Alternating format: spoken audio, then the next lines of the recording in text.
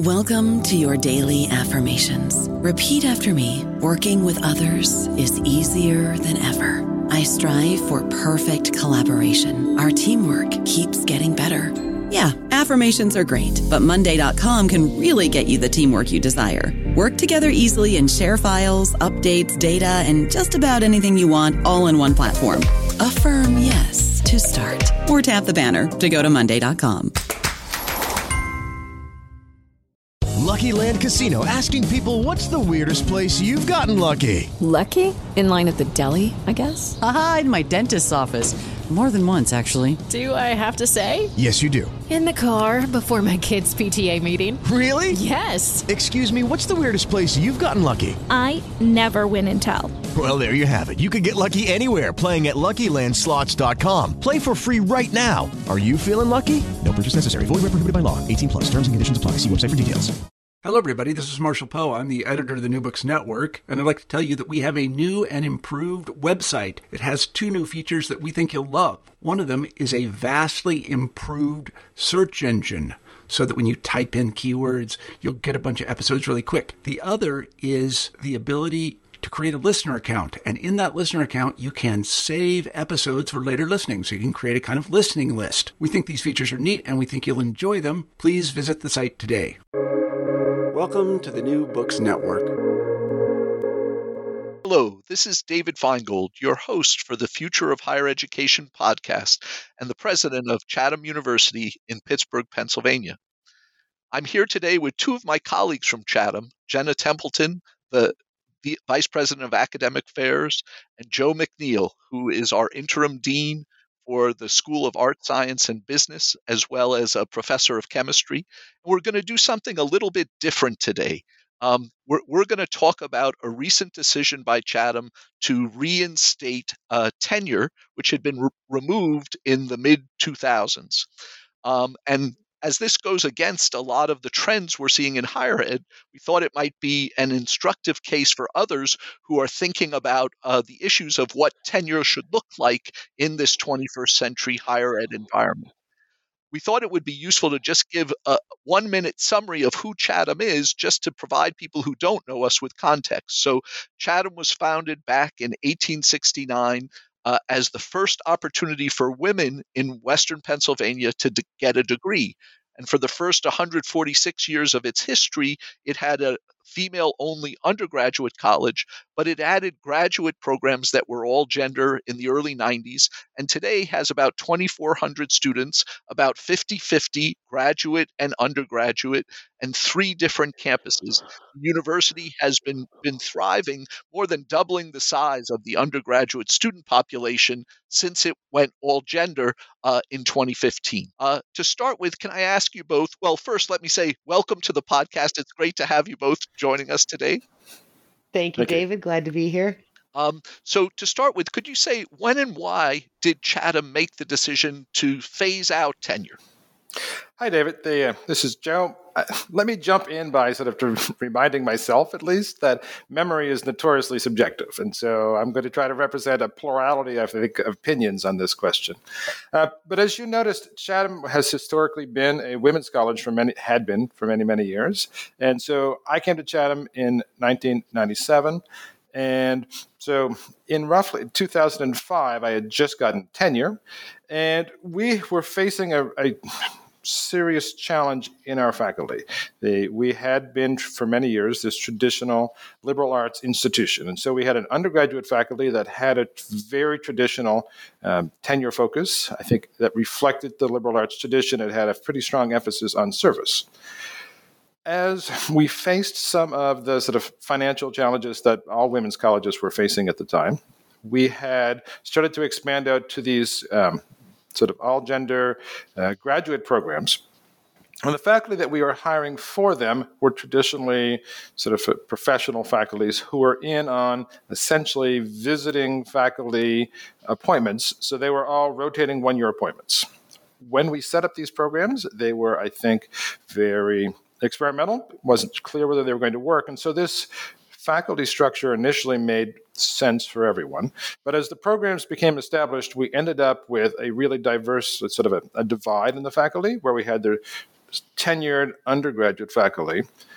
We also had an emerging set of faculty that had been at the institution for a number of years, but had no job security and also had no avenue for promotion, had no avenue for access to sabbaticals, those other types of qualities. And so there was a need to address that divide.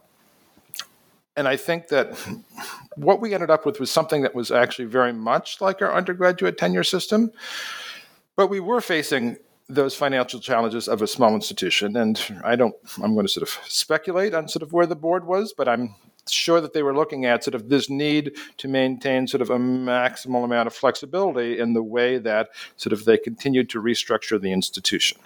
I think they had also gone through a couple of instances where they had to remove tenured faculty that had become complicated, and so they wanted to make sure that they sort of kept that flexibility, and they saw a capstone system rather than a traditional tenure system as the best structure to use going forward. Can you say a little for folks about what did the capstone system look like, and how did it work in practice? Sure, absolutely. So the capstone system was very much like a tenure system. In fact, one of the interesting things is that as we moved away from tenure towards capstone, sort of the restructuring of the faculty manual actually increased the level of scholarship that was expected of everyone. And so it's not like we were moving away from sort of the philosophy of tenure, except that when you came up for what would traditionally have been your tenure appointment, instead of getting sort of a lifetime sort of renewal of your contract, what you got was a 5-year contract. And so every 5 years you had to sort of come up. It was viewed from the faculty perspective certainly as coming up for tenure again, but you certainly came up for something called a post-capstone review that continued to establish whether you were sort of achieving the objectives of your position and whether you were progressing with scholarship and teaching and the service in the way that the institution expected. So what we ended up with was, as more people progressed through the system, was a lot of people sort of going through these capstone reviews. At one point, we extended it so that people in their second capstone and beyond got 6-year contracts rather than 5, but the sort of ongoing having to come up for evaluation. I think that's what defines our capstone as separate from a traditional tenure system. Just one point of clarification that I think would be useful for folks. Chatham didn't actually remove tenure from anyone when it did the transition, but it phased in a new approach of all subsequent hiring happening on the capstone line. Is that right? That's true. The language for tenure stayed. In fact, I was one of the last faculty members to get tenure under the previous system. And so I kept that status, and all my tenured colleagues kept that status throughout the transition. Great. Correct. And the last tenured contract that Chatham offered was in 1999 prior to this. So after that, everything did move to the capstone contract system. Great. And Jenna, given that capstone system seemed to have served the university quite well over this past 2 decades since it had been introduced, what was it that led to the reassessment of the system? Sure, that's a great question, David. And as Joe said, the system itself was working fairly well, but as senior faculty came up for their subsequent capstone renewals, their 5th or 6th year, and we had faculty who were on their 4th and 5th renewals, some pushing towards their 6th renewal.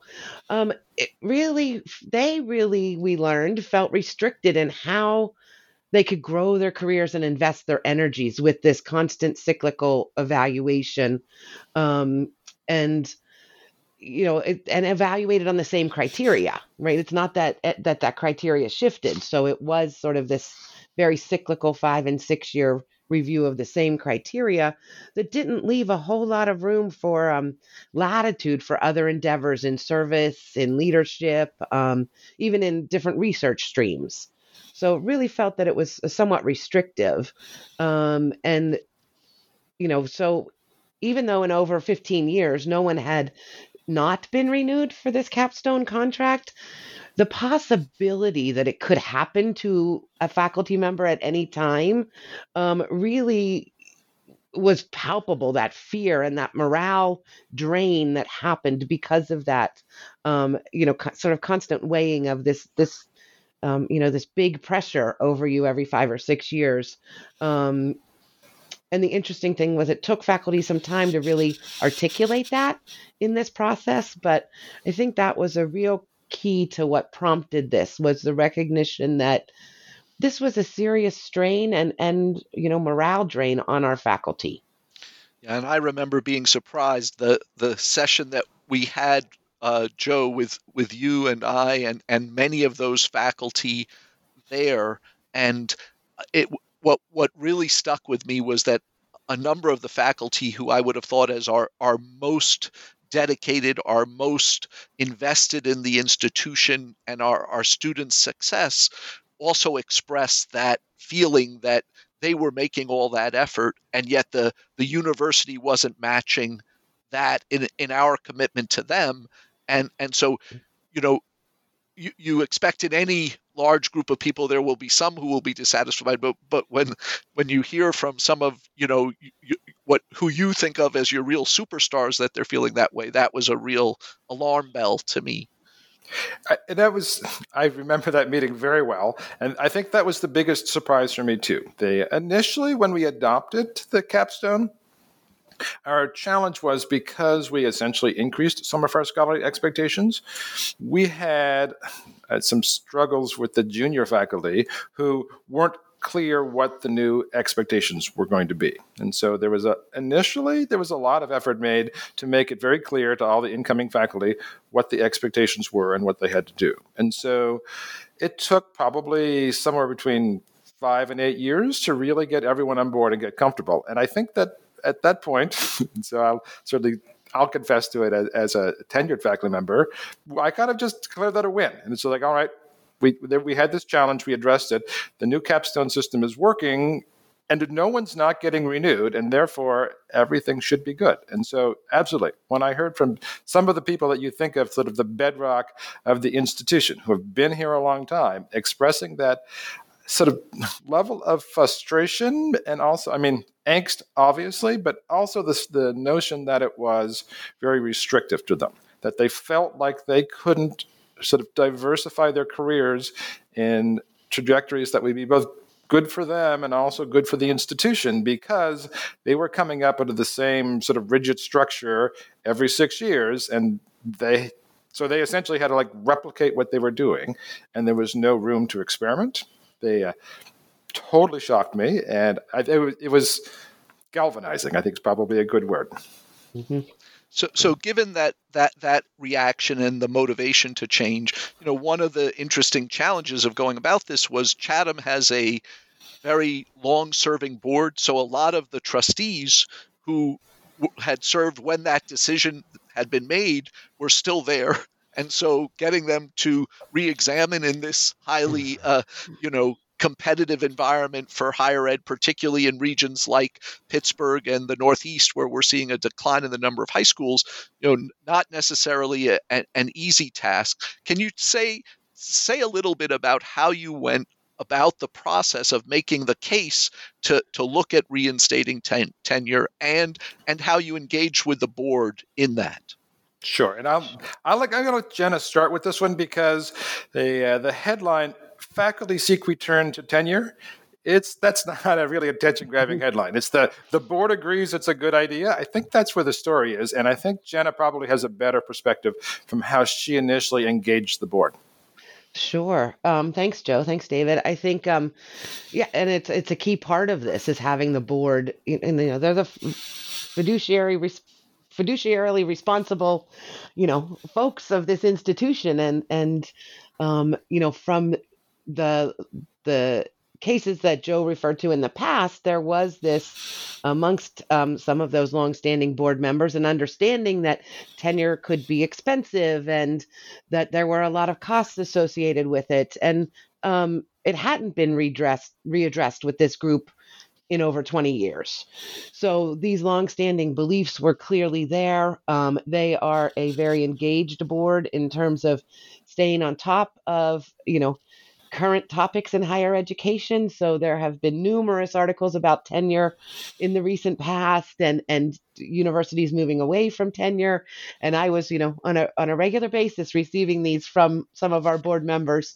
And so we really engaged the academic subcommittee in conversation about this first.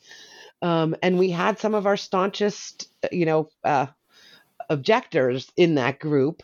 But I think the beauty of our board is that they are always willing to have these conversations and to look at the evidence and to understand different perspectives. And so we spent a lot of time working with that group, and they, very thoughtfully added a member of the board to this committee that Joe led. And so that board member participated in a number of the meetings, exchanged thoughts and ideas with Joe and myself. I had a couple of meetings with this board member. And then we would regularly go back and update the academics committee of the board about the process, the progress, and what we really gained from those conversations was the different language that we had between the two groups, right? And I think it was really beneficial to be able to get that that input, insight, and those questions from those outside of the academy, right? And to say, we are not understanding how this works, explain it to us. This is our view. And so those really engaging conversations help to solidify, to really highlight what the differences were in understanding and what the needs were in helping everyone move forward. And to help them understand what their role was and how the board still retained oversight of the process and the financial aspects of the university in terms of hiring faculty and maintaining faculty. And Jenna, you referenced the committee that Joe chaired. So Joe, could you say a little bit about who was on that committee, how they were chosen, and how you went about your work? So that was a memorable committee, very active and engaged. So we did our best to attract a group of people from across the institution that represented as many sort of constituencies as we could. So we had people from all three of the schools. We had some faculty members. We had one faculty member who was tenured. We had some who were on multiple capstones. We also had some junior faculty members who are still in their probationary period. We even had one faculty member who is a professor of practice appointment at the time. So it represented sort of the diversity of the institution. And that committee was struck. Essentially, we just called for volunteers. I did recruit one person on when we needed sort of one additional representative to make sure we had sort of full representation. But it was a committee of volunteers that formed in the summer of COVID in 2020. And so one of the challenges was we had to learn how to meet on Zoom. That was a skill we were all learning. And we spent the entire summer of 2020 working through these questions. And I think I need to back up a little bit and just remind myself that when this committee was struck, it wasn't struck to bring back tenure. The initial conversation was, we have heard from the faculty that our current capstone model has some unintended negative consequences. How can we essentially tweak it? How can we improve it to make it work better for what we need? And so we spent most of that summer looking at different models of capstones that have used by different institutions around the country. And we learned a couple of things. The first is that there is no standard. Tenure, even with its set of quirks, is sort of universally understood. Institutions across the country define a capstone model completely different ways. Some use simply annual repeating contracts. 2 to 3 year repeating contracts is a very sort of common phenomenon, but there is a plurality of different applications. There is no standard. And I think it's one of the things that we learned is that the language of capstone to anyone outside of our institution is completely unintelligible because everyone defines it differently. I think that was a helpful moment. we also noted that compared to many systems, because we had such a long capstone period, 5 to 6 years, we were continuing to use a fairly robust annual evaluation in parallel with that. And that for our capstone faculty, the annual evaluation process, I don't want to say it was completely redundant, but significantly parallel to the capstone review process. Right? And so the first thing we would do when we were on the faculty review committee looking at a capstone review is look at the annual evaluations, because the annual evaluations told you about the year-to-year progress. And we quickly asked the question, how could you not renew someone for a capstone if their annual evaluations were all positive?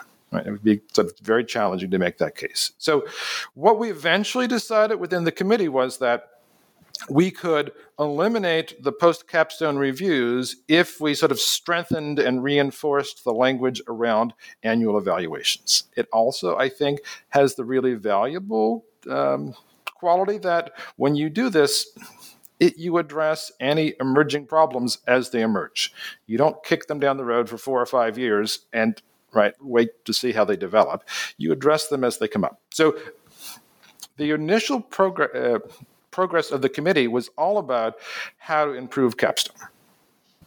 And what really changed is when we then looked at, well, if we do this, if we have capstone faculty whose contracts are going to renew without having to go through a capstone review, well, isn't that actually tenure? And so, it's so close to tenure in practice that what we realized is making that fix solved most of our internal problems.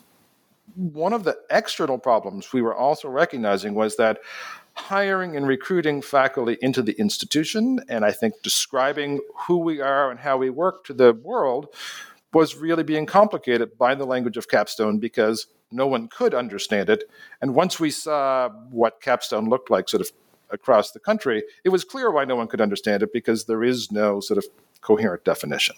And so making the structural changes internally resolved most of our internal problems. Rebranding it as tenure again really became 70% outward looking. It's just, how do we describe to the institution and tell the rest of the world who we are and how we practice? Because we really were exercising a tenure model. And I think it was that twofold step that we're so close to the tenure model, but without actually readopting the language of tenure, we lose all this ability to communicate the benefits of the system that we have. I think in working with the board, I think that's where we began to find that common language, that things that we were doing, if we would just take that extra step and call them tenure, would actually bring the institution lots of benefits, as well as it is still a very positive step for the faculty. Absolutely. And David, I just want to jump in here real quick and say, I remember as Joe was talking, I remember kind of going along this journey with Joe, because after he would have his committee meetings, he'd come and update me and this really interesting back and forth about what is it that we're doing and where are we going with this. And to really see that discovery was such an amazing process as we look back on it. Just really how that thoughtful conversation, discussion, and assessment and review of processes really can lead to new and interesting thoughts. So it's a wonderful process, really. Yeah, no, I mean, I think you really do hope that this is a model of how shared governance could work. Obviously, this is one where faculty need to have a powerful voice. Joe, you referenced that in that work of the committee, which had started in summer of 20 and I know progressed throughout that otherwise very challenging academic year with COVID, you looked at a number of other institutions. Were there any of those that were particularly influential in your thinking or model as you were trying to come to what might work for Chatham? There were a couple of different institutions in Florida that had made the move back to tenure for slightly different reasons, but that both, I think, spoke to who we were. One of them was a school that was really looking to grow their essentially U.S. News and World Report rankings. They were moving forward as an academic institution. They wanted to make sure they could recruit the best and most talented faculty to fill their positions, and they said very clearly we need to have a tenure structure to do that. And I think that also represents the trajectory that we've seen at Chatham in the last 15 years. I've been sort of very impressed with the way the quality and the depth of our faculty has grown over the years. And we too want to continue to sort of see that growth and development progress. As an aside, one of the other things that we stopped and looked at over that semester was where our peer institutions were. And what we discovered is that we had sort of risen significantly, and our peer institutions were now almost universally offering tenured contracts. And so it's always a challenge to hire the best faculty. And having tenure is not the only component, but when we were competing with our peer institutions that were all offering tenured contracts and we weren't, even though internally we felt like they were very comparable, for a new hire, that was just such a barrier. And so we have lots of internal anecdotal evidence about people that we lost in the process. And we don't have the anecdotal of people who never applied in the first place because, they just never applied. But all of us believe that we were losing many of our sort of like quality faculty members there. The other institution that originally had tenure gave it up and brought it back. In their discussions, they talked a lot about the ability to bring it back with their own definition of what tenure is and making it work for their own institution. And so their institution was different from ours. We didn't steal their model exactly. But I think one of the initiatives that said we actually can make this jump to tenure is this language that says we can speak to the board about tenure is not a rigidly defined structure, that we have the capacity to define it within the context of how it's going to work best for our institution. And the faculty are willing to have a conversation with the board about what that is. And I'd like to come back to what that definition you settled on, but as you were tracing the journey of that evolution of the work of the committee, I think there was a key point. I believe it was at the June 21 board meeting where, Joe, you first presented the thinking of the committee to the board. Can you talk about that discussions and then what was the subsequent work that you had to do to get to the final model? Yeah, absolutely. So it was one of, I think, probably the most helpful things was having a board member serve with us on the committee, because our initial meetings we did sort of just within the faculty. We're all focused on, I think, working about how Chatham was going to handle the reappointment and sort of the making sure that faculty members are continuing to do their job and behave professionally. And as soon as we started having conversations with our board member, what we learned is the board largely trusts the faculty and the staff to be in the administration, to be self-governing, and that we'd always done a good job. This wasn't their main concern. Their main concern was all about what are the financial implications of doing it. And so we had to take a lot of the conversations that we were having as a faculty, not that they were, I think, critical to get to where we were, but they turned out to be insufficient. Right? We had to take that and then step back and ask the question, all right, if we're going to talk to the board about this, then we really need to learn to speak their language as well. And so we needed to talk about what was in the best interest of the institution. And so one of the things we spent some time doing was to quantify the amount of administrative effort that went into every post-capstone review and how when Capstone had been created, there were obviously none for at least 5 years. But we were getting to the point now where we were going to be doing 12 to 15 a year for the next few years, and that each of them were taking up over 100 administrative hours between the faculty review committee, the faculty member being reviewed, the administration. And that this was largely a redundant process, and it was sucking up a lot of resources as well as impacting morale. Not that the morale factor was unimportant. It was just not the key points to the argument. And I think that one of the things that we learned at that board meeting was that the board was well aware of the challenges of hiring, and particularly it's a challenge every institution is facing of trying to diversify their faculty and make sure that you are bringing in the deepest, richest pools that you can.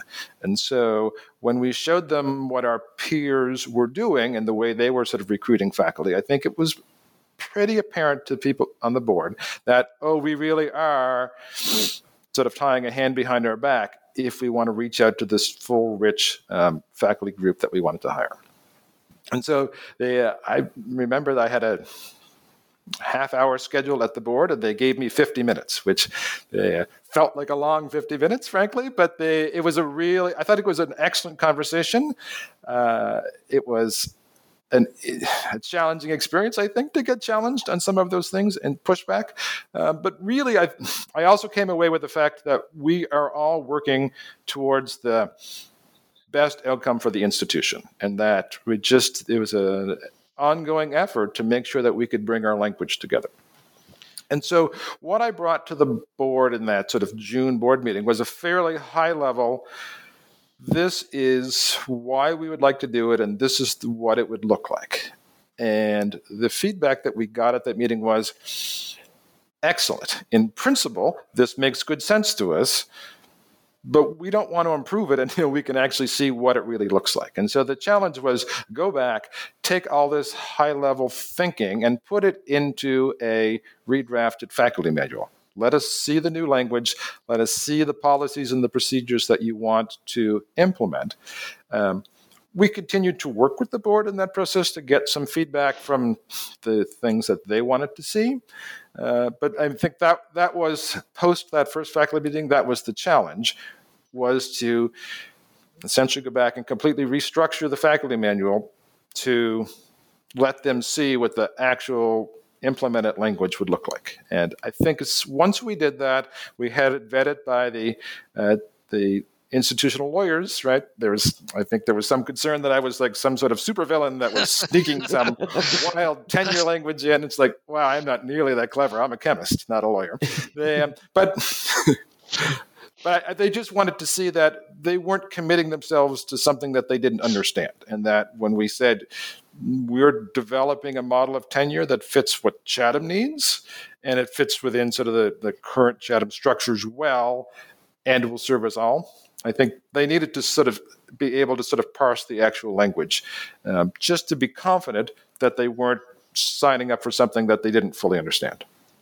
And I think another issue that emerged there that was an interesting one, because in many ways I think this is one of the more innovative elements of the new model, was how to handle professors of practice or clinical professors, because they are particularly a significant part of our health science faculty, and Chatham had gone a long way toward giving them as much as we could equal status with all the rest of the faculty. So could you talk a little bit about that element of it and how that evolved in the final model?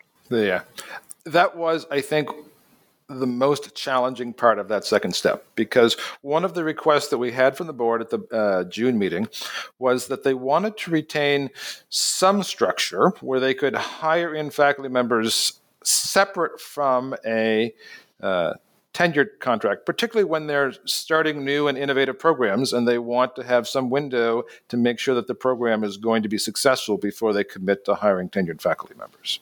And so we had often used the capstone model to do that. And so one of the questions that I was sent away with is, could the professor of practice model do that? And so could we write language where the professor of practice was separate from the tenure model?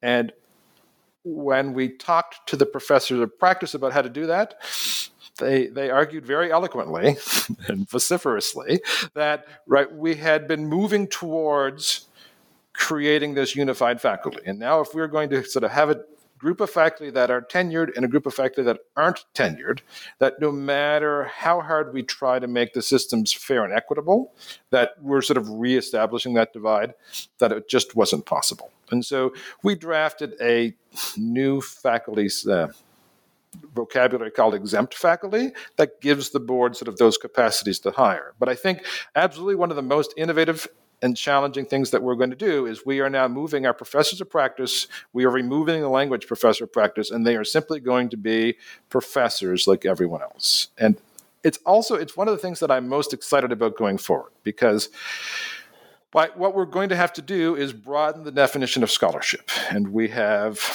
a long tradition of how to define and recognize traditional models of scholarship as diverse as the scholarships in the performing arts. We are well comfortable with that.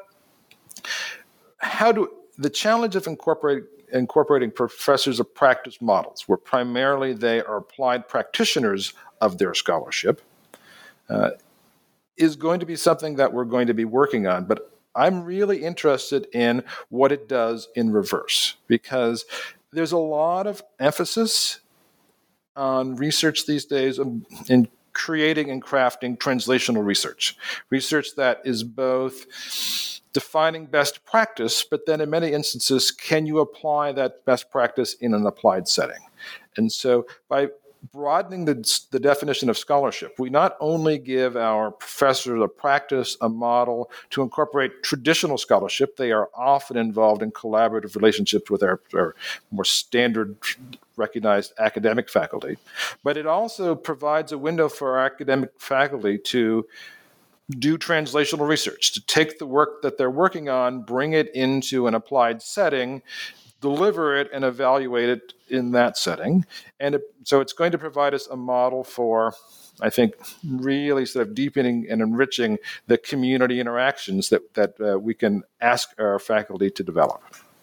Yeah, and one of the things that I've always really appreciated about the way faculty were assessed at Chatham relative to many of the other institutions where I've been, or most of higher ed, was the alignment of that core value on teaching and the educational experience and what we said. So the fact that, we treat equally or encourage faculty to publish with students, including undergraduate students, that we encourage them to collaborate with colleagues across disciplines, and we don't put an emphasis just on sole authored publications. All of that, I think, seems to align well with the direction you mentioned, Joe, of the broadening of research that can have a practical impact.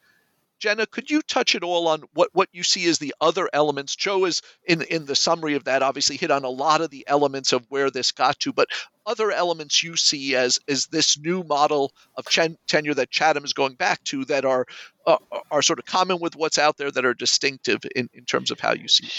Sure. And I think, again, kind of going back to that board piece, that there is probably a distinctive piece in here that, really, as Joe described, this new model really sort of continues our framework of capstone, which was a form of tenure, without those 5 and 6 year reviews. But what the university gained in those tenure those capstone contracts that will continue in this new tenure model is where the level of financial exigency rests. And so in most traditional cases of tenure, that rests at the institutional level.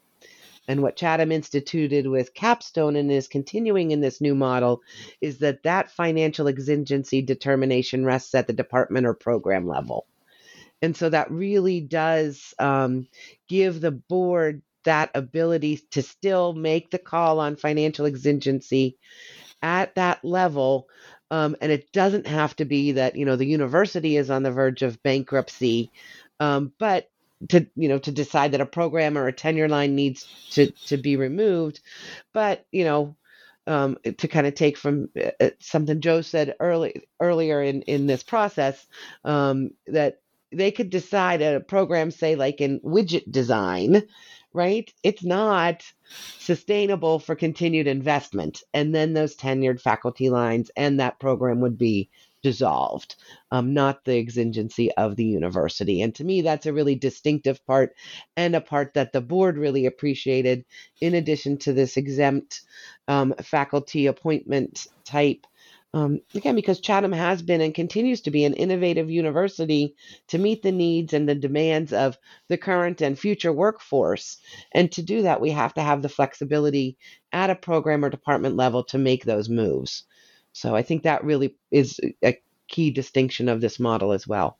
Mm-hmm. Great. Now, in our discussion, you've already touched on some of the reasons for the change and through that, the perceived benefits of going there, making it easier to hire talented faculty and retain them. Some of the issues around the workload that will be saved, given that people weren't getting turned down for subsequent capstone reviews. Are there other things you see and in discussions with colleagues that have emerged from this that you see as benefits to the institution of moving back to tenure? For me, I think those are the two primary ones, right? The hiring of new faculty and the improved morale and opportunity for our current faculty to really expand and diversify what they're doing. Again, having a happy faculty means that they are engaged and our students are, engaged in the work that they're doing and in their classes. So that feels just like such a tremendous, win all around. I think one of the downsides that we've talked about, it's not a tremendous downside by any means, but it is a recognition that there is additional work that will be done on an annual basis with these annual reviews. And a significant portion of that work will fall to department chairs, program directors, and deans, as well as the faculty, in terms of addressing those ongoing evaluations. And again, just means a different layer of work, but that's really good and important work as we continue to build and develop a really strong and engaged faculty. And if you wouldn't mind elaborating a little on that, Joe, I know that one of the things you mentioned in the original where it seemed a redundancy was the annual review and then having the subsequent capstone reviews.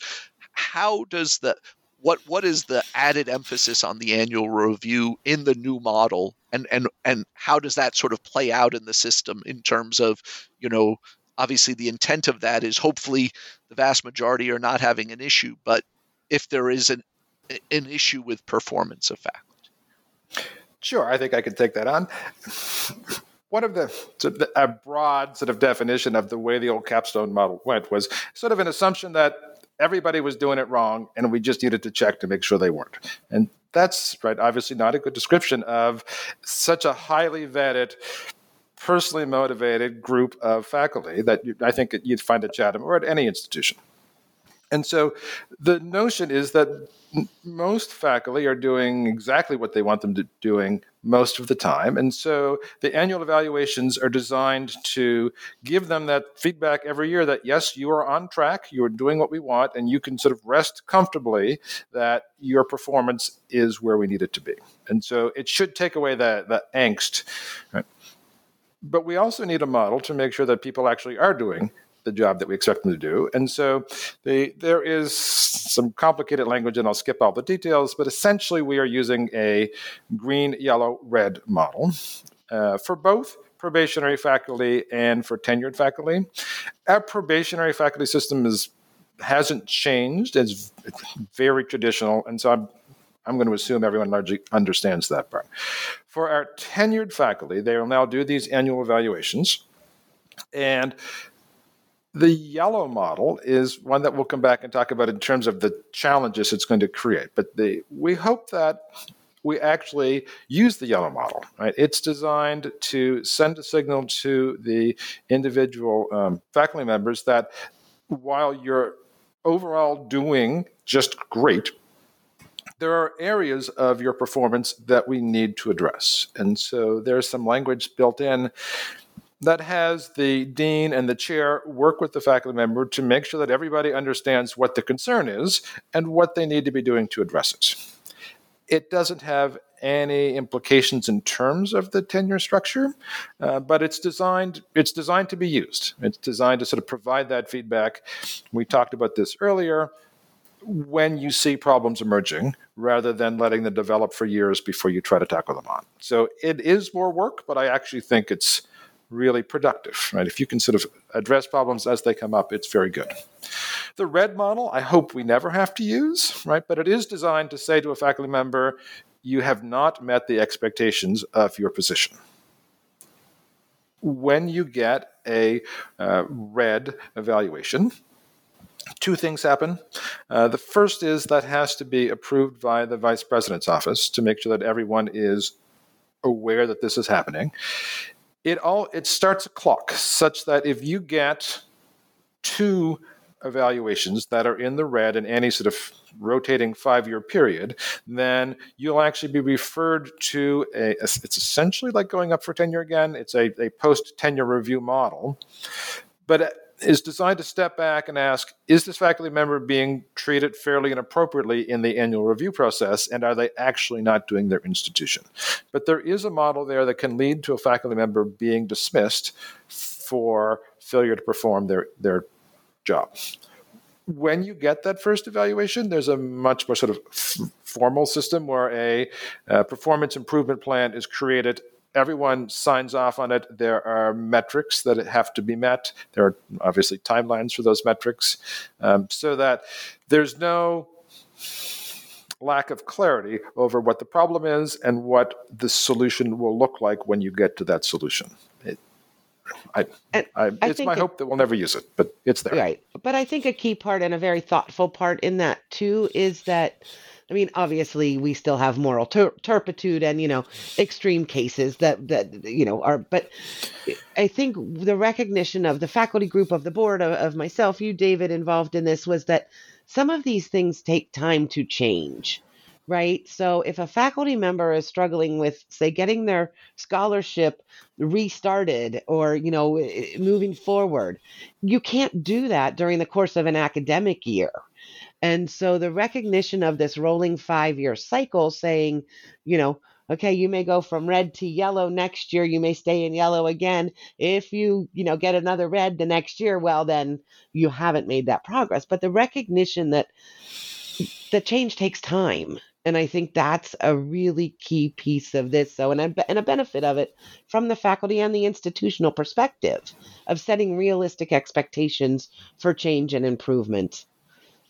Yeah, and I couldn't agree more, Jen. I mean, my read of it was, since one of those motivations from faculty was, if you're post-tenure and you're wanting to embark on a very different type of research, it's not going to be something where you're going to expect publications right in that.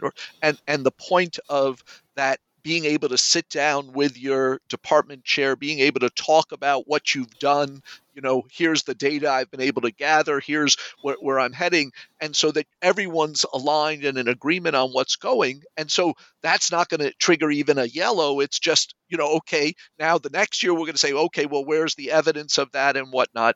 But, having lived in both tenured and untenured systems and seen them function, I think, what many people would admit is one of the biggest downsides of tenure is, in most of those systems, they don't have as rigorous a review as you've described.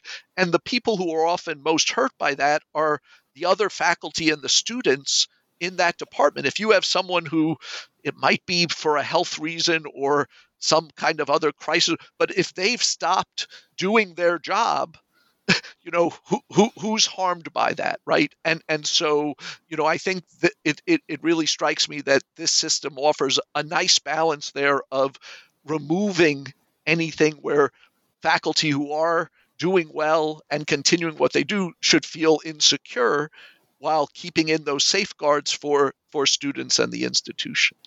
Can you, just as we wrap up, can you all reflect? This has obviously been it's more than two years since this started, or coming up on 2 years since this began, a very thoughtful process in going through it. And any lessons, reflections you have from this? Because I think a lot of other institutions, given all of the turmoil in higher ed, are probably going to be taking a look at their way in which they assess and promote faculty and the contract systems, things you would draw from this that others might learn from as they go. Yeah, I'll jump in. I'll go first. There's two things here that I think are really sort of powerful. The first is that it's given us this chance to find our voice. The faculty governance is always a challenging component, and I'm really optimistic that now that the faculty has seen that we are actually able to take an initiative, present a case, explain why it's in the best benefit of the institution as well as the faculty, and actually see it progress. if I had started a betting pool 18 months ago that this would happen, I could probably retire because no one would think this could have happened. I regret I didn't do that. But I think my hope is that now that we have this, that we've sort of going to create a process where more faculty will feel that their voice is also going to be heard and that there's time for them to step up, that they have to make the case, they have to sort of find that vocabulary. And I think that's the other point that I want to make is many times I think faculty and board relationships are viewed as antagonistic or certainly there's an absence of trust. And in working through this process, what I learned is everyone is working for the best interest of the institution, but the filter and the language that they use to view that is often so different that you can't see how it relates. And so the time that it took, it only took 3 or 4 months to conceptually come up with this. The real time was in developing relationships, in listening and understanding other people's attitudes and viewpoints, and finding the common language that we could all sit around and talk without it being defensive or confrontational and get to these solutions that work for us. And so obviously the solutions that work for Chatham will not translate directly into other institutions, but the process has been so powerful. I've been very, very sort of optimistic about it. Absolutely. And for me, accreditation rests at my, in my job, in my life, and so I think about this from a continuous improvement standpoint, right? And institutionally, we are all working for continuous improvement and institutional effectiveness. And so reviewing faculty contracts, the process around that faculty evaluation, that should be a part of our DNA.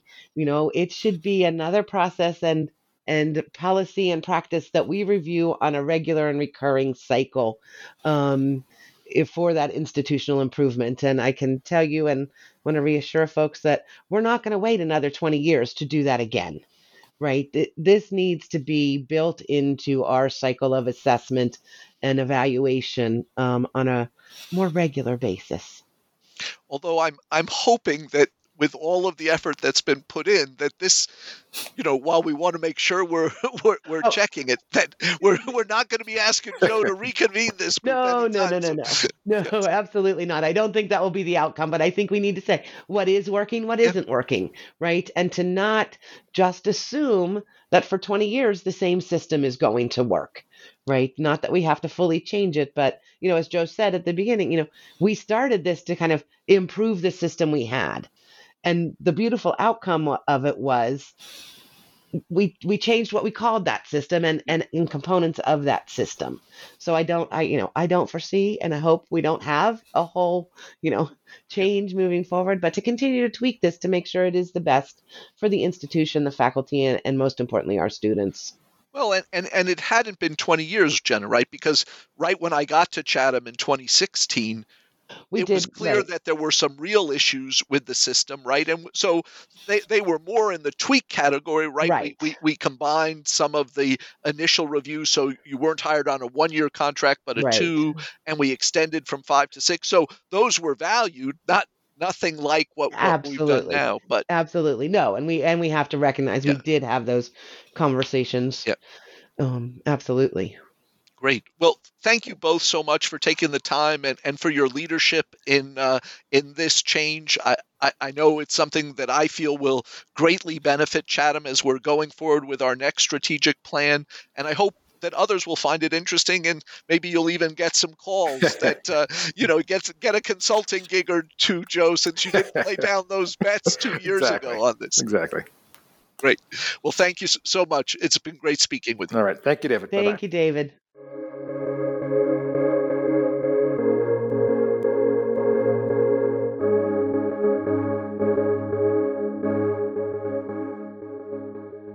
Hello, it is Ryan, and we could all use an extra bright spot in our day, couldn't we? Just to make up for things like sitting in traffic, doing the dishes, counting your steps, all the mundane stuff. That is why I'm such a big fan of Chumba Casino. Chumba Casino has all your favorite social casino-style games that you can play for free anytime, anywhere with daily bonuses. That should brighten your day a little.